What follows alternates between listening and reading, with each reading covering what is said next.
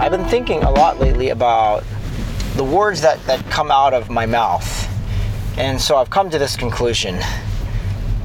If what's coming out of my mouth doesn't build up, equip, and edify people, then it's not from God.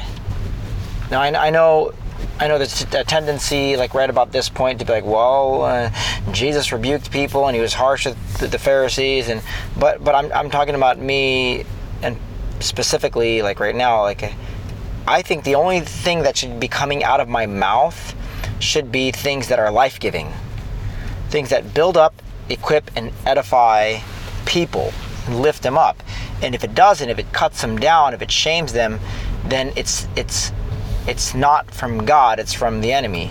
Now, I think most of us grew up hearing this the saying, if you don't have anything nice to say, then don't say anything at all.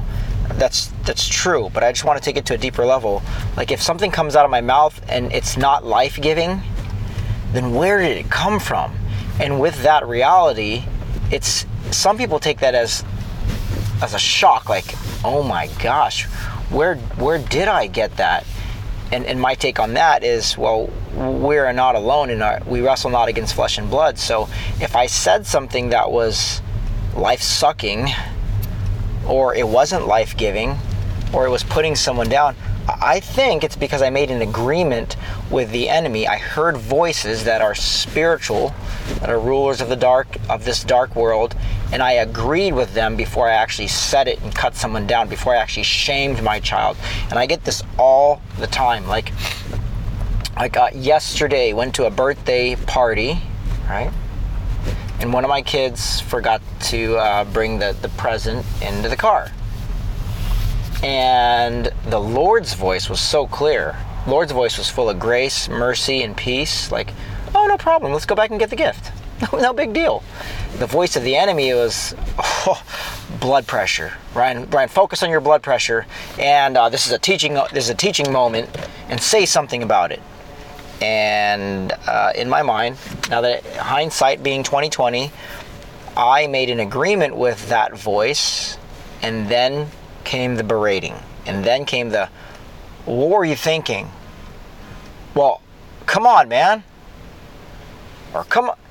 And you get it. At this point, you're like, oh man, I do that all the time. And so here's what we're going to do as a community, as a virtual community here. Let's agree to only listen to God.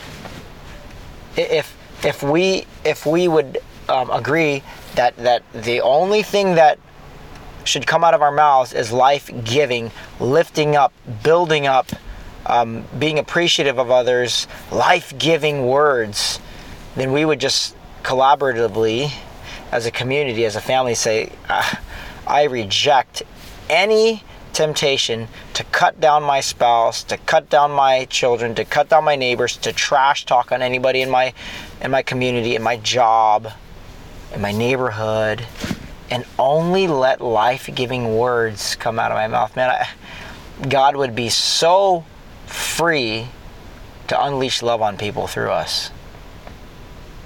And we would be delivered from unnecessary frustration and stress. Anyways, I challenge you, go for a 3-hour challenge. Only let life-giving words come out of your mouth. Watch yourself before you start complaining to your neighbor, or your cubicle neighbor, or your house, anybody. Watch guard your heart, watch your mouth, bridle your tongue, and make sure it's something God would say. I'll end with this. If you can imagine Jesus saying what you're about to say, and it just seems silly, or something he wouldn't say, then don't say it. All right. Love you, Fabcasters. Peace out.